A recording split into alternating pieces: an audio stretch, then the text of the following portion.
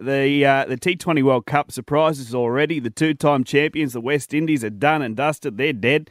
But Australia kick off their campaign this afternoon. They take on New Zealand. And joining us now, one of our great glovemen, part of the Triple M family too, Brad Haddin. Just how hard is it, especially in this kind of tournament, to go back-to-back? Yeah, but in saying that, I think Australia actually have a better squad than they had when they last won it in Dubai. I think we're as well balanced as we are. And I hate to say this, we lost the keeper with injury over the last couple of days, and being an ex-keeper, it hurts. But I think we're actually now an even better squad that the reserve keeper's out and Cameron Green's in. So I'm still backing the Aussies to play England in the final. Hads, New Zealand haven't won in Australia over any format in 11 years. Do they stand a chance tonight? How good's that they haven't won? Yeah. Yeah, we love that.